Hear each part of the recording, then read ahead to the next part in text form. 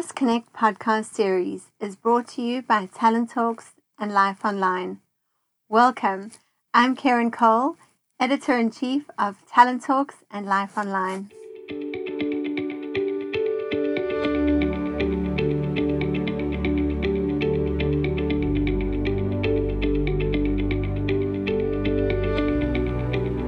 Welcome to everybody that's joined us today. We are joined by Natalie and Lisa from Own Your Health Collective, and we are really glad to have you here for episode 2 and really looking at this feminine advantage.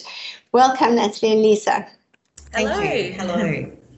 Fantastic. So episode 2, we've really entitled this Being a Woman is a Gift. We have an untapped potential.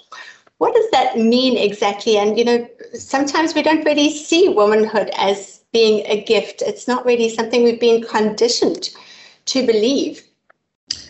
No, definitely not. And I have to say, this is probably one of my favourite parts to talk about, because our whole mission at Own Your Health Collective is helping women to use their female physiology to elevate their highest potential. And that's part of the reason why I went into business for myself as well all those years ago, is because I wanted to nurture my potential and help other women reach theirs too.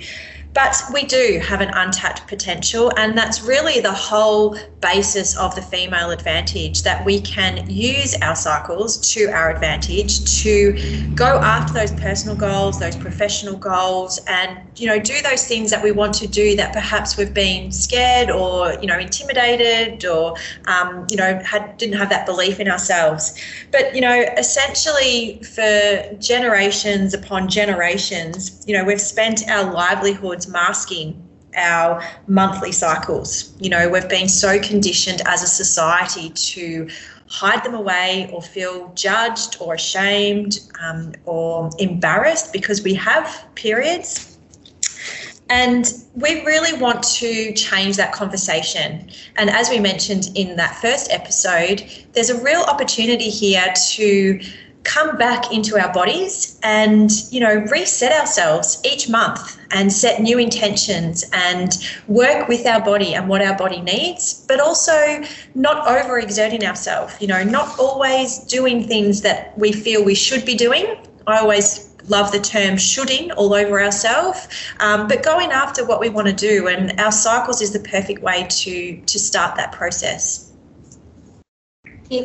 So just in that, I think two things, you were saying we've been conditioned. Why do you feel that suddenly we're able to talk about this? Because, what has released women to the point where we can have a podcast recording about our cycles when it is something we are used to hiding?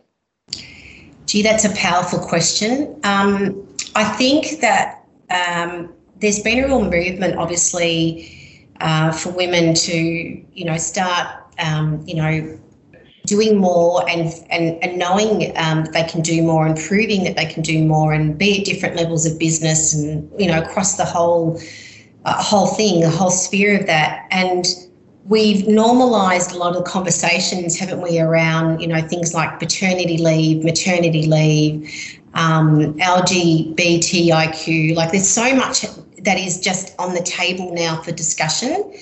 And women are no longer, they don't really want to suffer in silence anymore. There's that confidence around speaking out. And I think, with more women speaking out, that normalise the conversation, whether it just be amongst your family, your girlfriends, the media, famous people coming out and speaking out. They're just breaking down those barriers for women to be able to start talking about it. So it's more accepted. It's probably one of those last taboos, I think, that has been sort of sitting in the backstage for a long time. And there's a real confidence now in actually feeling like people can come out and not be shamed for feeling, talking about the way they do. I mean, you look at mental health, it's such a powerful thing these days for, everyone's coming out talking about it, and rightly so, because we should be sharing about how we feel. And the same goes with, the period story around sharing that as well. So, that's my thoughts on it now. I was just going to add, there's a lot of research out in the world as well that actually highlights that when women flourish in life and in work and in businesses, that actually the whole community, the economy, other families, they thrive. And, there's significant research out there really proving that. So, it's that time now where we have to really help women understand themselves and look at them as a gateway to improving communities and the economy and businesses and livelihoods as well. Absolutely, I think that is really important. But so how do we start using this? I suppose, my mind goes to, how do we manage this at work? So, am I explicit about my cycle? Do I tell my boss today I'm in this phase and I'm a little bit tired and I don't feel like performing? Or, how should this be accommodated? And what is this gift? How do we use it to our advantage, especially in a work context? Yeah, it's funny because that is a question that comes up a lot. I don't want to share when when I have my period, or I don't want to disclose this information. And we always say that it's not about, telling every single person in the company that, this is the phase of your cycle that you're in. It starts with that initial self-awareness for the woman herself and understanding her boundaries dependent on the phase that she's in, and one of the key things that I learned very early on was that communication element. There's times of our phase where our communication and our desire to connect with other people is really high. So they're the moments that perhaps we book in those key meetings. We have those tough conversations with our boss or ask for a pay rise. And just knowing that information helps us to manage our time and do the work within our boundaries as well. And I'm a big believer that, through doing and performing at our best, that we're also demonstrating that to other people as well. So we don't have to actually talk about it or bring it up. We can if we're comfortable to an extent, but it's about, for me, really just doing and showing people how we perform and then seeing us do that. I think that's really powerful. Did you want to add something? Yeah, I was just thinking, we talk about different phases of the cycle and, in a work environment, sure, it's not going to be, you're not going to be able to tick all the boxes through those different phases. But I think where you can, and this is where you're more in tune with those phases and where you are in the cycle, that you can make the best decision for that day on how you're actually going to take the day out. And that could be that, you might not just decide to push through 5 things on your task list. Rather, you might just do 2 or 3 of them. It's not everything is going to be due tomorrow. And definitely look to develop some good relationships with your manager, be they female or male. And, remember that most males have a female in their life that are going through the same thing, and often they don't know how to approach it. And maybe it could be around talking to your diversity and inclusion area or your HR people around what kind of policies are in place. And it could be around actually, looking to implement something within the workplace that not just, provides an advantage for yourself, but also for the other women there. Because you can bet your bottom dollar that there's a whole lot of other women around you suffering the same symptoms, thoughts, and there are actually companies in the world that are now implementing menstruation policies. So, and it's not, you're not sick. It's just part of who you are in being a woman. It's just part of how you feel that day. And so a menstruation policy is different to a sick leave policy, and that's a really big difference that we need to understand in the workplace. Fantastic. So I actually have 2 questions, and I'm going to ask the first is really around, can you give us an example of which companies are implementing these policies and kind of what that looks like? And then I'll go into my second question. Yes, I've gone blank. The companies are Vodafone, thank you. And there's also the trust. Was it the Women's Trusts? No. I'm just trying. I know there's a second one. It'll come to me, Karen. No problem. But while you're thinking about that, tell us a little bit about Vodafone's policy, if you've seen it, because I think that's quite a phenomenal angle that they've taken. So their policy is around, they have something like a number of days per year that you can, be absent from work, for instance, that doesn't affect other leave.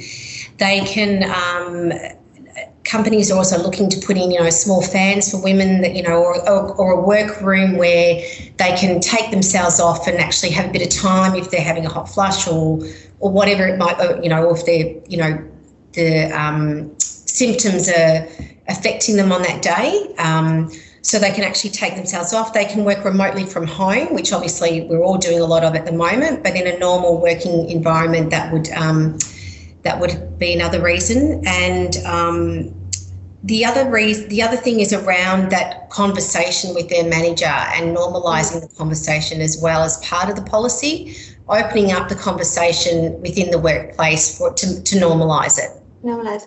That's fantastic. And the other, really, it was just a comment, you were talking around how we kind of manage it. And I think, absolutely, I agree. I think it is a self-managed thing, and having that level of self-awareness enables you to embrace your limits, to understand where you are, but also having the right to then, or the permission to speak up about it. Typically that we all know as women, there's a phase that we really shouldn't be making decisions because they are highly emotive or more emotive than what we are typically used to. And I think it's okay, or just learning to be okay with those points and actually deferring and say, I'm not going to be making a decision today. I'm going to discuss this later, or I'm not in the best state to perform this task right now, but I will get to it and not feel like that's going to overshadow our performance in totality.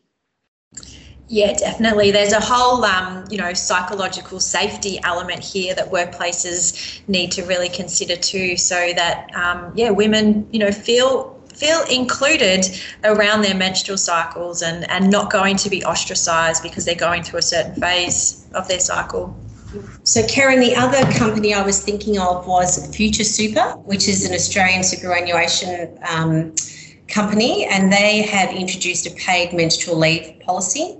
And that includes 6 days of menstrual and menopause leave per year, which is separate from their personal and sick leave. And they've seen a significant uptake from companies' employees within that. So that was introduced in January this year, I think it was, 2021. Fantastic. I just think it's been quite a long journey from when we won the right to vote to the point of talking about menstrual cycles and work. So I think that's really incredible and very progressive. So fantastic. Excellent. So guys, we've come to kind of, wrapping up our episode 2 and really just, how being a woman is truly a gift. Any last, remarks on this, on how we use this gift as well to our full potential? So it's really, I guess for me, it's appreciating, again, that untapped potential within us. I've got my own story of trying to mask my periods for my whole life up until this point. And, I reflect back and think, wow, if I had this information back 20 years ago, imagine what I could have done with it. But for me as well, the key thing that I want to take too is teaching my daughter about her body too. So again, it's that untapped potential for me, but also for her as well. Yeah, look, and similar to that, I think for me it's I've hit 50 plus, and I often think that if I had known this information previously, I could have handled things or done things a little bit differently. But definitely for my friends that have daughters, and just getting information out there for women that are just coming into this and giving them that information that there are a lot of options out there that they can naturally implement with themselves and actually take them through life quite favourably. That's one of the big keys for me. Absolutely. I think that's really important. And I'll just add, I think, for those of us with boys, I think it's a great opportunity to really start the conversation there for them to realise that there are physiological differences, not in what women can do or what they choose to do, but biologically there are differences and we should be accommodating of those. So just maybe taking the time to educate them around this as well. Yes, definitely. Definitely. Fantastic. Thank you so much. I've really enjoyed episode 2 and looking forward to recording episode 3. Thanks you so Karen. much.